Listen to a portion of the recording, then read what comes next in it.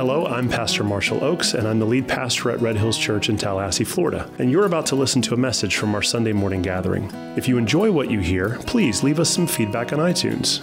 And if you really like what God is doing at our church, consider supporting the ministry work at redhillschurch.com/give. Thanks, and now for some Bible teaching.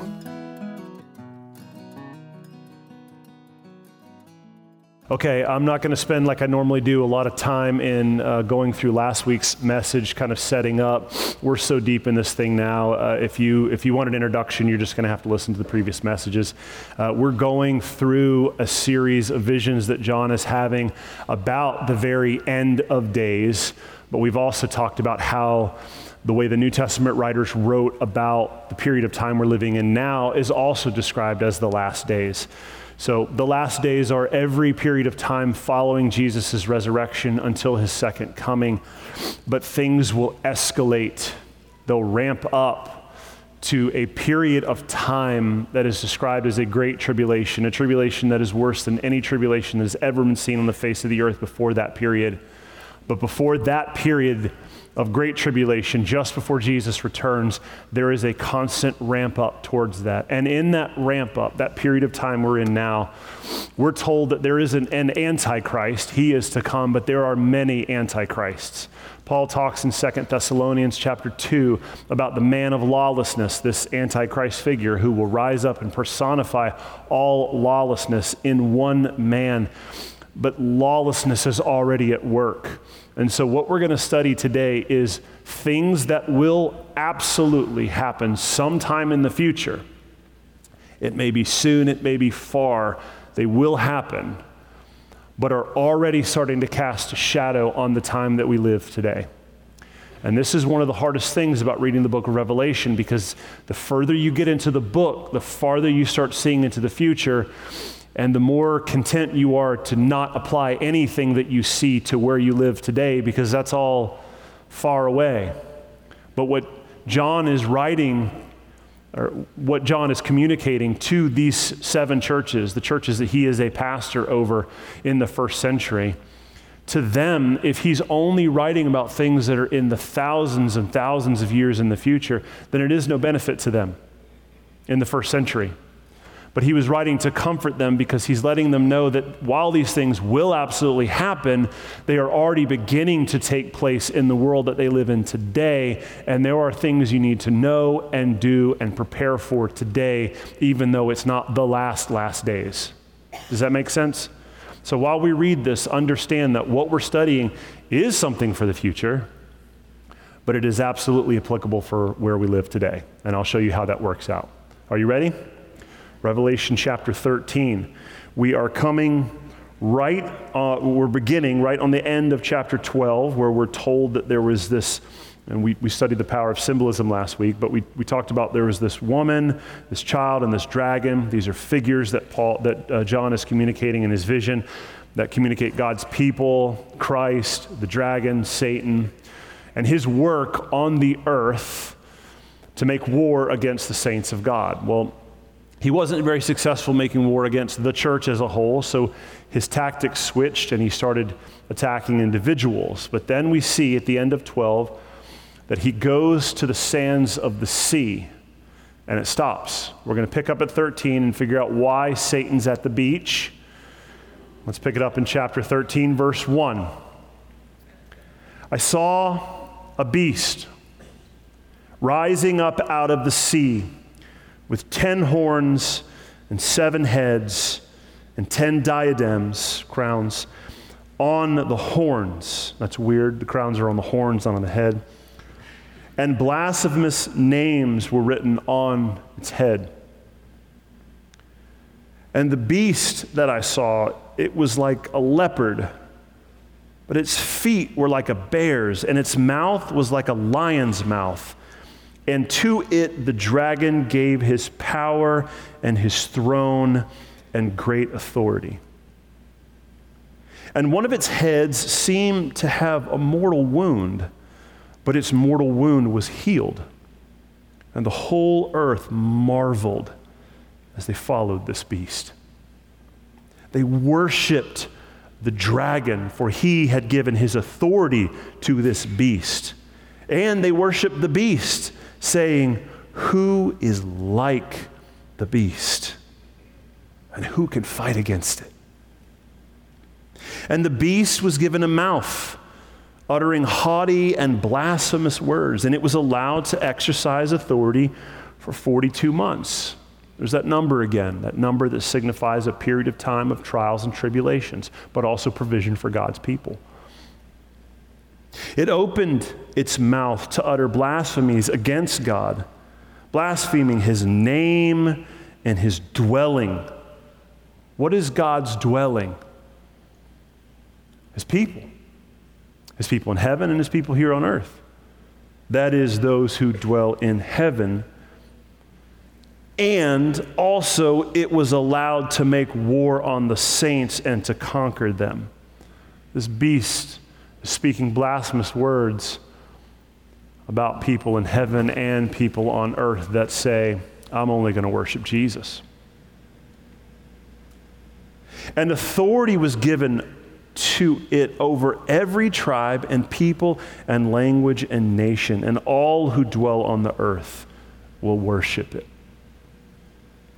Everyone whose name has not been written before the foundation of the world in the book of life of the Lamb who was slain. If anyone has an ear, please let him hear. If anyone is to be taken captive, to captivity he goes. If anyone is to be slain with the sword he must be slain.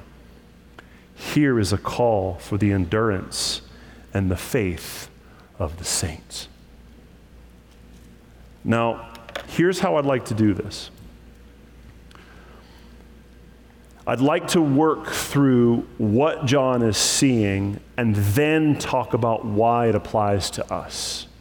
Because my goal here is not to satisfy all of your curiosity, but my goal here is to help you walk through some of the symbols and what's going on and what he sees so that you have a clear understanding about what John is warning the church about in the coming days and also in the days where he is living.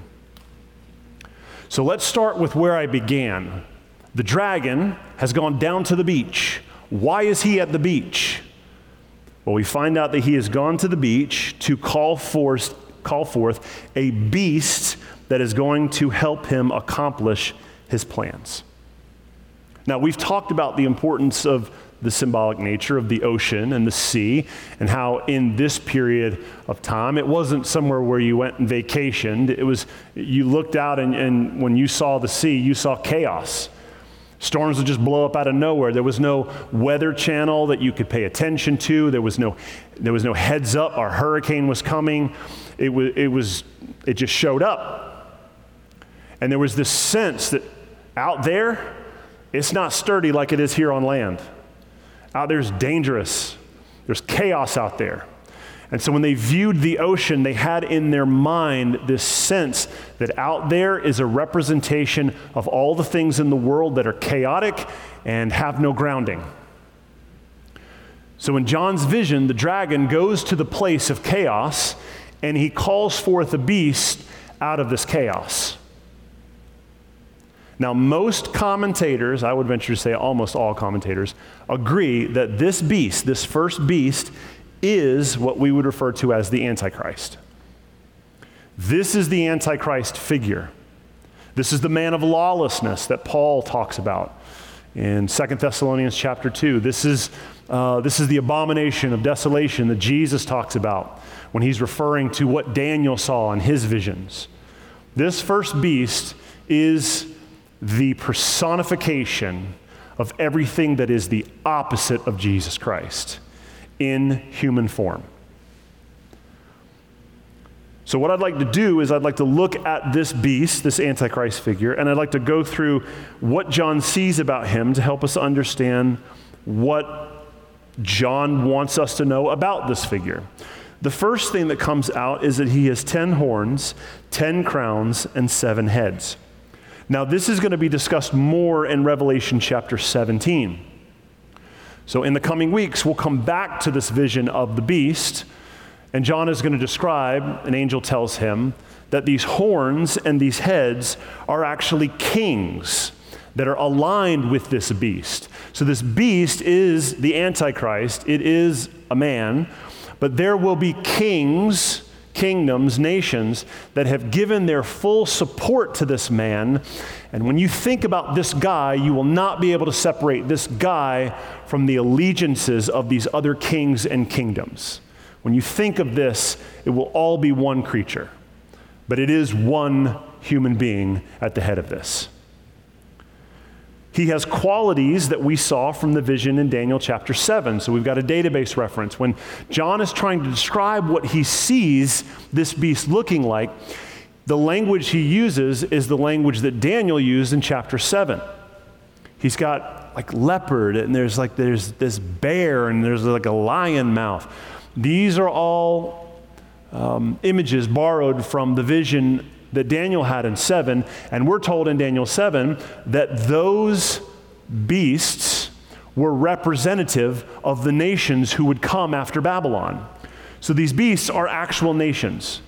These beasts were Babylon, Persia, Greece, Rome. These beasts represented nations who would come and devour and conquer the world. And what John is seeing is he's seeing this guy as the personification. This beast that is to come will be the personification, the sum of every conquering nation that has come before, and he will have the alliance and the support of the current kings of different nations when he rises. Is this making sense? He's seeing this beast that rises out of the chaos as a puppet that the dragon will use to implement control over earth. The dragon fills this beast with his own power, and we see that the world gets drunk on worship for this beast. And we're told that the nations worship not just the beast, but also the dragon. That this beast encourages the entire world to stir up worship towards the beast, but the beast is also a representation of the dragon because that's where he gets his power from. So the nations are worshiping this beast, and they're also worshiping the dragon, Satan. And we're told that this beast, one of its heads, had a wound. It was like a mortal wound that was healed. And the nations are going wild because they're looking at this healed wound and they're saying, man, we thought this thing was dead. We thought this thing was gone. We thought this guy had been conquered, had been crushed. But look, he's back from the dead. He's healed. This is wild. And it only stirs the nations to worship even more. They worship even more that they begin to cry out, who is like this beast? This beast, there is no creature in the entire universe that is like this beast, that has the authority and the power of all of the nations who have come before, and has created unity and alliance with all of the nations current, and he was taken out, but he's healed. Who can stop this guy? The nations are crying out in worship. And we're told that the beast uses his power to blaspheme God and his people. He incites the nations and individuals to support him in a holy war against Christians. Somewhere along the line, an argument is made in some backroom deal that all of the problems of the world could be solved if we just got rid of the Christians. They're the ones who won't get in line. They're the ones who are always making noise about what we push on the news or teach kids in schools. They're always the ones who won't shut up. If we want global unity, there's a group of people we have to get out of the way. Who's going to lead this charge? We're told that a beast filled with the power of the dragon is going to unify a nation and then a world against one group of people, those who have been marked on the forehead and the hand with the mark of the Lamb. Now, why is the dragon raising this Antichrist beast? Can't the dragon just do what the dragon has always done and accomplish his plans by continuing to attack the individuals? Can't he just shut down churches just by attacking the leaders within those churches and make them just crumble from the inside out? Well, he can, and he's tried. The problem is that the more Christians you kill, the more Christians are born. The more you try to stop God's movement, the more the movement grows. And so what the dragon decides is that the best thing he could do is to create or impersonate the Trinity. Here's the dragon's goal. He wants to create a parody. Essentially, he wants to impersonate the Trinity. He wants to offer the world what God has already offered the world. He wants to offer the world a Savior. He wants to offer the world a Savior who was wounded but came back to life.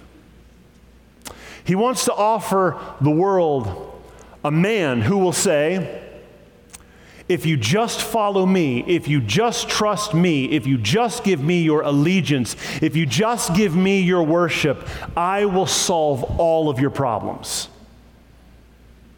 Follow me and everything will be better. See, the dragon fancies himself better than Yahweh. The dragon got kicked out of heaven because he thought he was better than Yahweh. So his end goal is not that he learned his lesson, but to double down on the fact that he knows his time is short, so he's going to impersonate Yahweh and create his own son.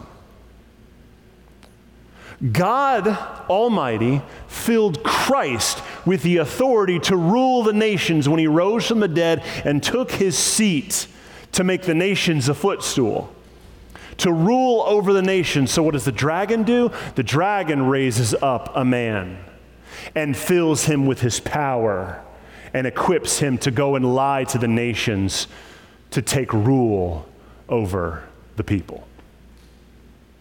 What we're reading here is a line-by-line comparison of the dragon trying to copy and offer the world a counterfeit to what God is trying to offer the world. God's offering true salvation, and the dragon is offering temporary satisfaction. You see it in the dragon crowning the man with his power. You see it in the wound that was healed. And this is an interesting allusion.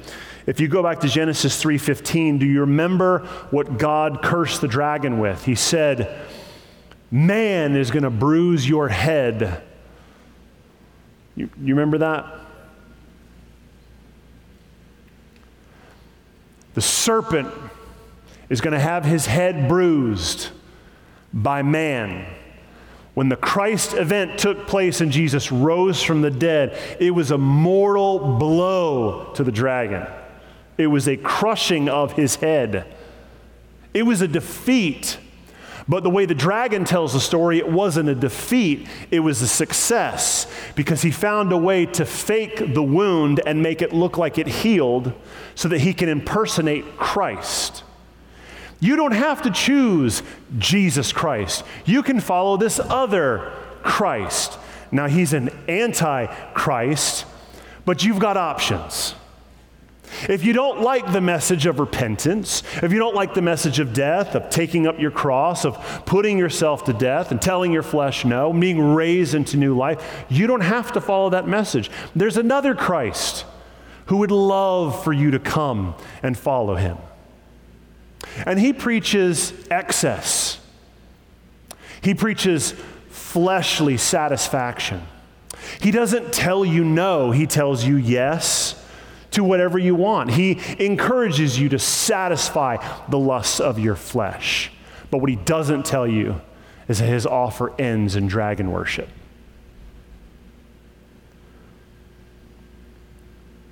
What he also doesn't tell you is that his end goal is to turn his followers against the followers of Jesus.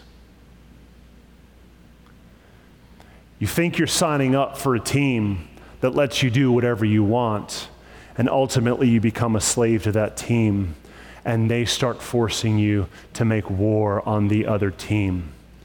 And you can't help but look and be so drunk on the worship of what the dragon is offering that you literally look at the beast and the dragon and you say things about him that are only true about Yahweh and his Lamb. Who is like him? No. Who is like him? Who can conquer him? No. Who can conquer him? There is none like him in all of the universe. Now, this last section, 9 and 10, John says, if anyone who has an ear, let him hear. And then he quotes right there in verse 10, the first section, if any was taken captive, to captivity he goes. If anyone is slain with a sword he must be slain. He's quoting Jeremiah 15, 1 and 2. So he's pulling back from his database reference. And he's saying there was a prophecy where Jeremiah is inquiring to the Lord, what are you going to do about your exiles? We're being taken to Babylon as slaves and exiles. What are you going to do with your people while they're in exile? And what are you going to do to the oppressors? Are they going to have full reign over your people to harm and kill them whenever, wherever, however they want? Is there any limit to the way the oppressors will have the ability to put your people to death? And God responds with this phrase, if anyone is taken captive, to captivity he goes. If anyone is to be slain with the sword he will be slain. And it's God's way of saying everyone will receive their due rewards. Don't you worry about the way that I let my people be treated by the dragon, because they will be raised to life and they will be a testimony against the dragon. So don't you worry about what my people are going to go through, and don't you worry about what they're going to go through, because those who oppress my people, they will get their due reward. Which is an encouraging word to us because it removes us of that sense of vengeance we need to even the scales when someone does something against us. There's a promise from our God that that's not your business. Trust me, he's much better at it than you are. You don't need to get even, because even when you try, you only make things worse, and your sense of even isn't cosmic even. So let him handle it. But John uses this quote from Jeremiah 15, 1 through 2 as a call to faithfully endure what is coming on the church. This vision will absolutely become a reality. Tribulation is coming, a dragon is coming, and the world will worship.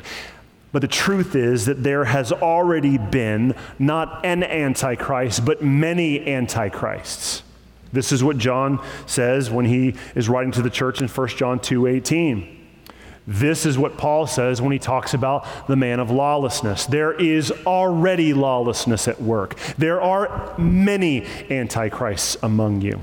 So what is John writing about the future and what is true today in the first century and in 2022?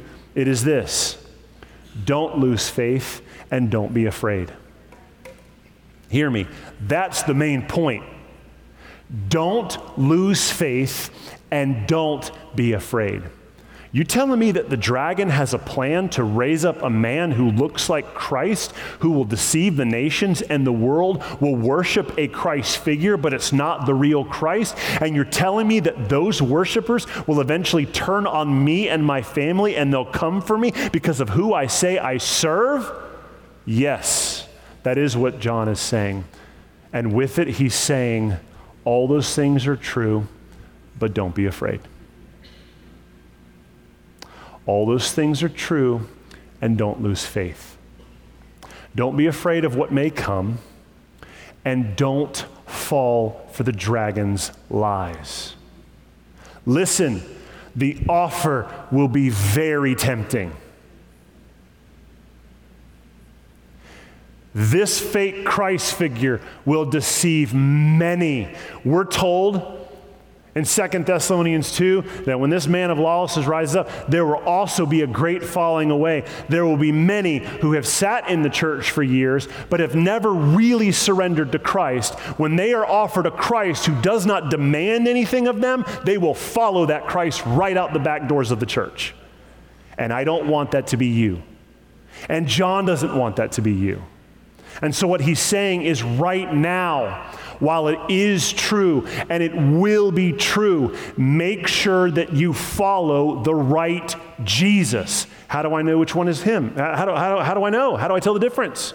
Well, there's good news, because there's a whole book that tells you the difference. Well, I've never read it. Well, you're in trouble.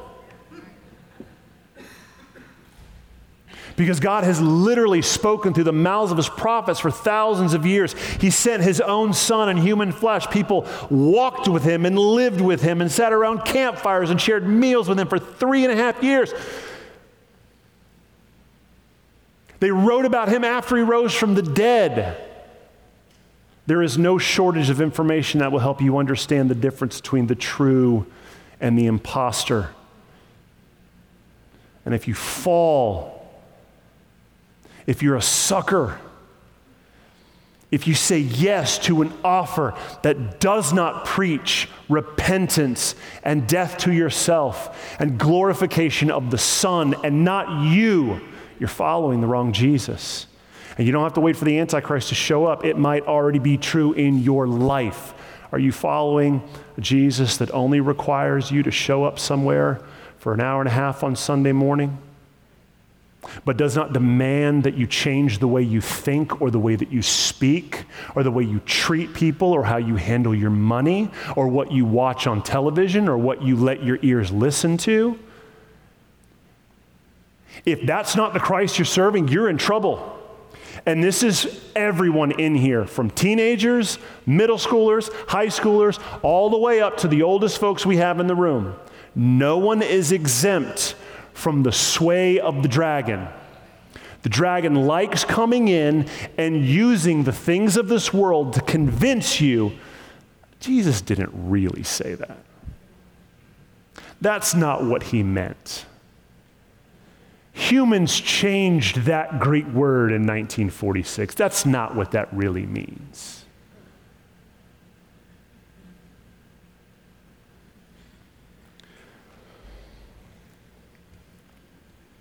The impersonation plan is not complete yet. We need a third member of the Trinity. The dragon needs another beast. Let's go to verse 11.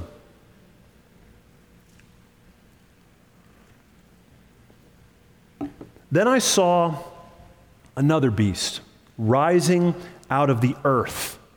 So the last one came out of the sea. This one's rising out of the earth. It had 2 horns like a lamb, and it spoke like a dragon.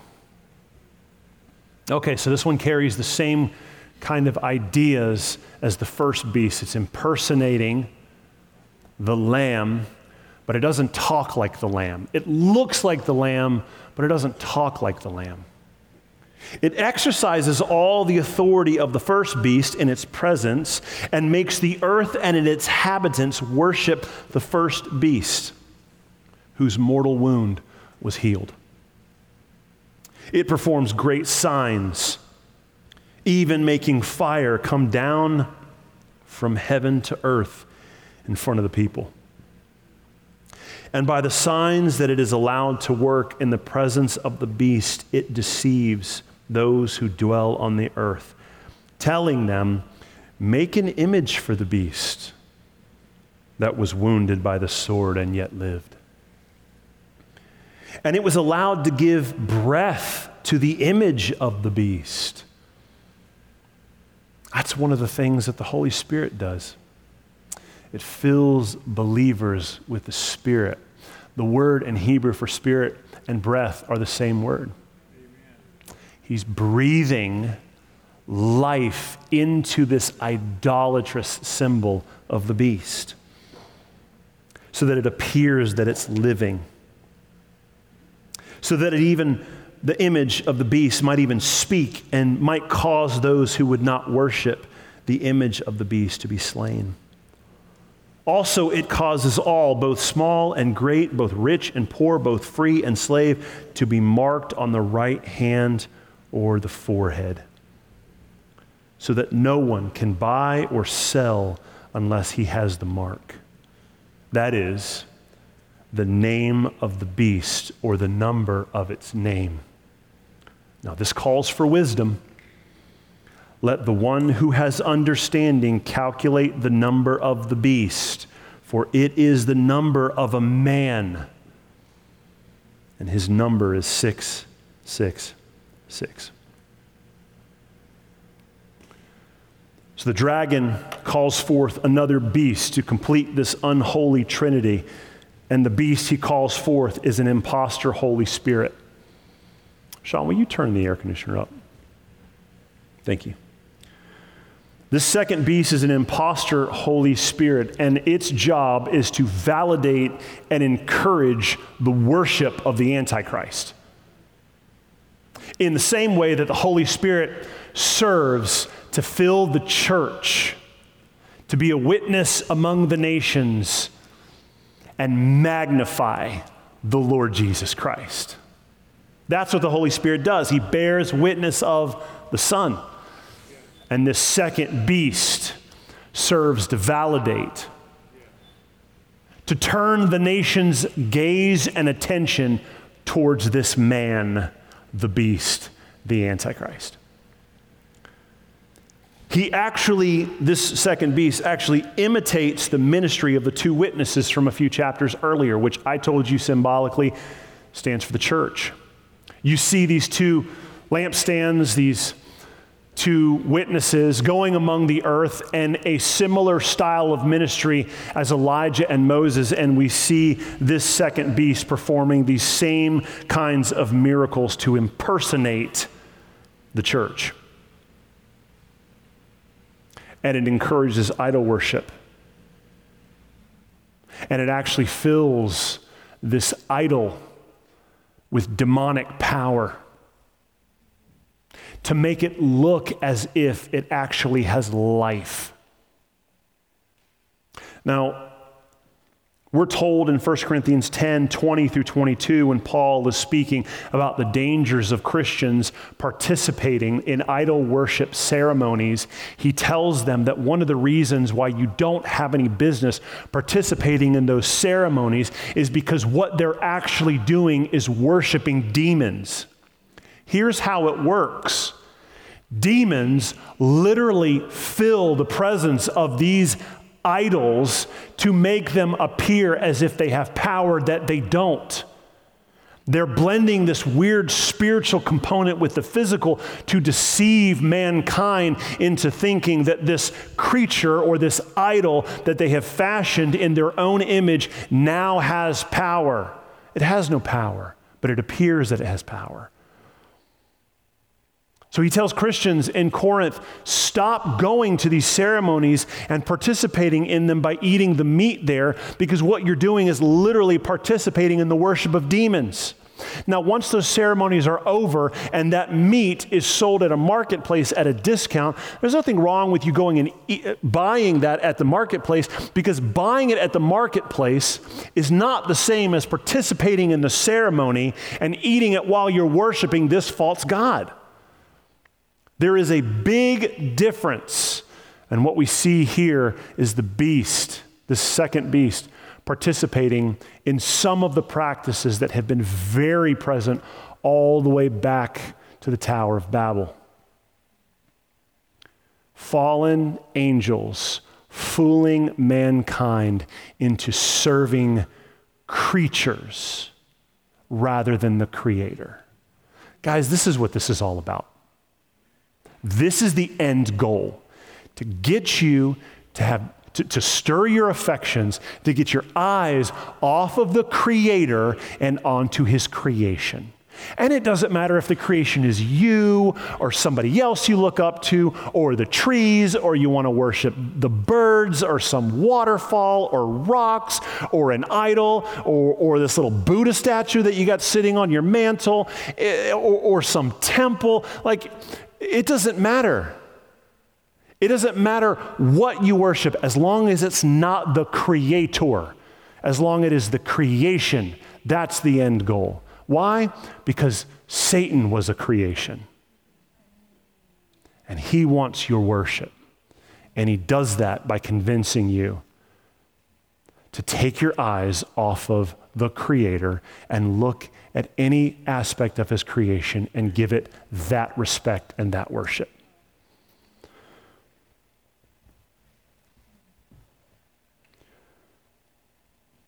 This second beast is demanding full allegiance to participate in normal commerce in everyday life. This second beast devises a plan to not just create an idol where everyone has to worship, but creates a system of allegiance where you are marked as one who follows this first beast, the Antichrist. And we're told that you're marked on your forehead and on your hand. And you're marked symbolically with the number 666, or in some manuscripts, it's 616. There are some older manuscripts that have 616. So the question today is, what is this 666 thing? Because this is the question, right? This is the one that everyone's like, oh, is it a tattoo? Is it like a microchip? Is it my phone? Is it the vaccine? I don't want any part of that. Don't touch me. I don't want any part of that.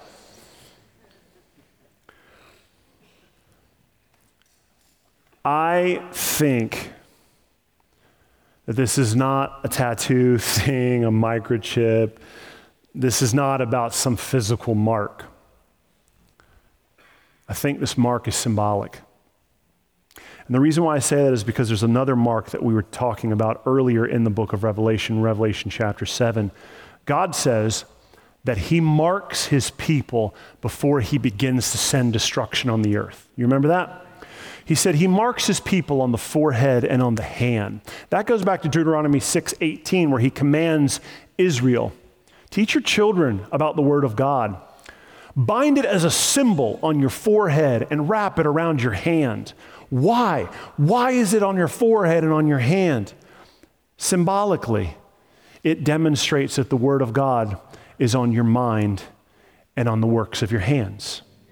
That's why it's on your head and your hands. It's not for convenience when you're checking out at Walmart. The mark is on your head because it demonstrates to the world that your mind is set on Christ. And the works of your hands are set on Christ.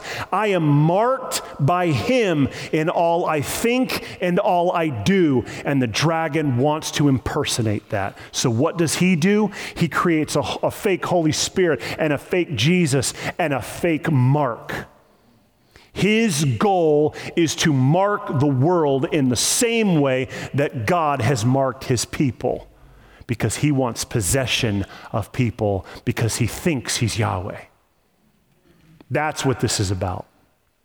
Now, many things that are symbolic have some physical demonstration, so it would not surprise me at the end of the age if there is a second beast who makes some physical demonstration where you are literally getting some mark on your head and your hand. That seems pretty dragon to me. But the physical mark isn't really as important as the symbolic mark. Because what we're talking about here is Do you want to participate in our system we've created? Do you want to enjoy the world the dragon has created? Do you want to join our team? You're going to have to be marked by us. In fact, you won't even be able to participate in our system of commerce. We won't even let you buy and sell things unless you're on our team. If you don't hold our ideology, we will cancel you and eventually come for you. That's what this is about. And we get so caught up and they're like, whoa, what is it? Is it like a real mark? The reason why that is always the conversation, and the reason why we can't figure out what's happening in Revelation chapter 13 is because when we start talking about the Antichrist and beasts and false prophets and the 666 stuff, it gets hijacked by people who want to make money off of it. Even in Christian circles, there's a lot of money to be made in preying on the fear of the world, on what might come because it was written in a prophecy 2,000 years ago. And if you can get Nicolas Cage to star in it, blockbuster, because he just looks crazy. And you start talking Apocalypse 666, you throw Nick Cage in there, you're going to make millions of dollars. That's the reason why this stuff seems so far and distant, because that's how the dragon wants it to be. He doesn't want you to know his plans, and he doesn't want you to know his time is short. He wants you looking at him like a cartoon or like a crazy Hollywood movie that's blown overboard. But the truth is that this stuff is going to happen. It's coming to the earth. But it's not something that's just going to happen in the distant future and we can ignore, because as I said when I started, John is writing to Christians in the first century. John has one eye on the future and one eye on his churches. And as Christians today in 2022, we should have one eye on the future, preparing our hearts for what may come and preparing our children for what may come, and also living in such a way that this is a reality that has already become true. Because here's the truth. All these things will take place, but they have already begun to cast a long shadow backwards in time. And the shadow started the moment Jesus rose from the dead. The moment he took his seat and a war broke out in heaven and Satan lost his position of accusation before the Heavenly Father and he was kicked down here to earth and started preying on the saints, there has been a long shadow of what will happen casting on the church age even today. And so what I'm saying is that there is no shortage today of institutions and nations impersonating Jesus. There is no shortage of political figures, nations, or entire institutions who will come to you and say, if you just trust me, I'll save you. If you just give me your allegiance, if you just change the way you think on this, and this, if you just decide to think differently than the way you have been taught from this, to make it a little more modern. You know, that's a pretty old book, and those guys wrote a long time ago.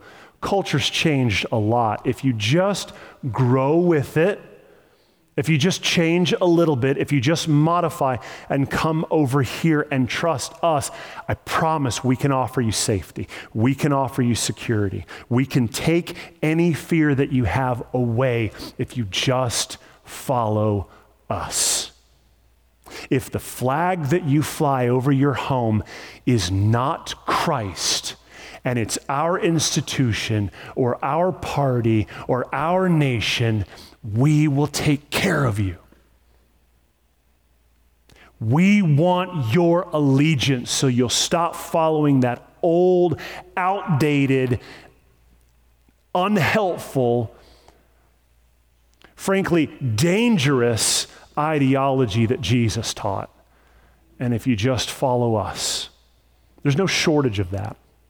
There's no shortage of antichrists. But frankly, there's no shortage of false prophets either. There's no shortage of organizations or media outlets serving as a false prophet, promoting the worship of the state or the institution or the man. Do you see why John is giving this to us? Because it will be true, but guys, it's already true. There is no shortage of this world offering you a way out that does not require you changing, transforming, and dying.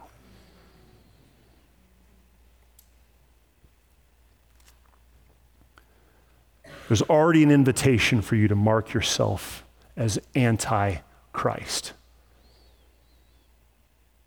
It happens anytime there's some new social uproar and the world demands you to get in line with what the world stands for that is opposite of what Christ has already taught. To mark yourself on social media, to virtue signal in front of everybody what you stand for. They want your mind and they want your hand. And it's not just in the future, it's already begun. So what does that mean for us today? It means that the wild thing about prophecy is that it's not just true one time. It's true over and over and over again. That's the power of God's word. It's not something that's just true 1,000 years in the future. It's something that's true 1,000 times until we get to the future. It's true all the time. It's always true, which is a call to the church for us today. And this is why John is giving us Revelation chapter 13. He's calling the church to discern the times and live with wisdom. This is why he says, when he's talking about discerning the number 666, calculate, understand, for it is the number of a man. Is he saying that it is the number of a literal man? Well, people all through the generations have tried to figure that out. Here's the problem. When you try to convert numbers into a name, you can make the numbers any name you want. People in the first century made this Nero. The problem is that when this was written, Nero was already dead. There was a conspiracy that he was going to come back to life, and some commentators think that this is what it was about. But you can make these numbers look like every Caesar for the first 100 years of the church. So if you sit here and try to rework these numbers, you can make it look like any name. But you can't always make the name work backwards to the numbers. So is John telling us that these numbers are going to communicate a specific man? You better watch out for that guy, but until he shows up, don't worry about it. Or is he communicating that this mark, the 666, is tied to a man, meaning this beast, the first one, isn't some spiritual thing that you just got to kind of pray against because you can't see? Or is this thing that we're supposed to pay attention to an onslaught of the dragon filling human beings, swaying God's creation, and that the offer coming your way will not come in just some random ideology. It will come from a person who looks handsome and convincing and wants your affection and your attention. That's what he says when he says calculate. He's saying all of these things that are kind of happening in the corners that you see are true will all be true one day in one person who will rally the nations.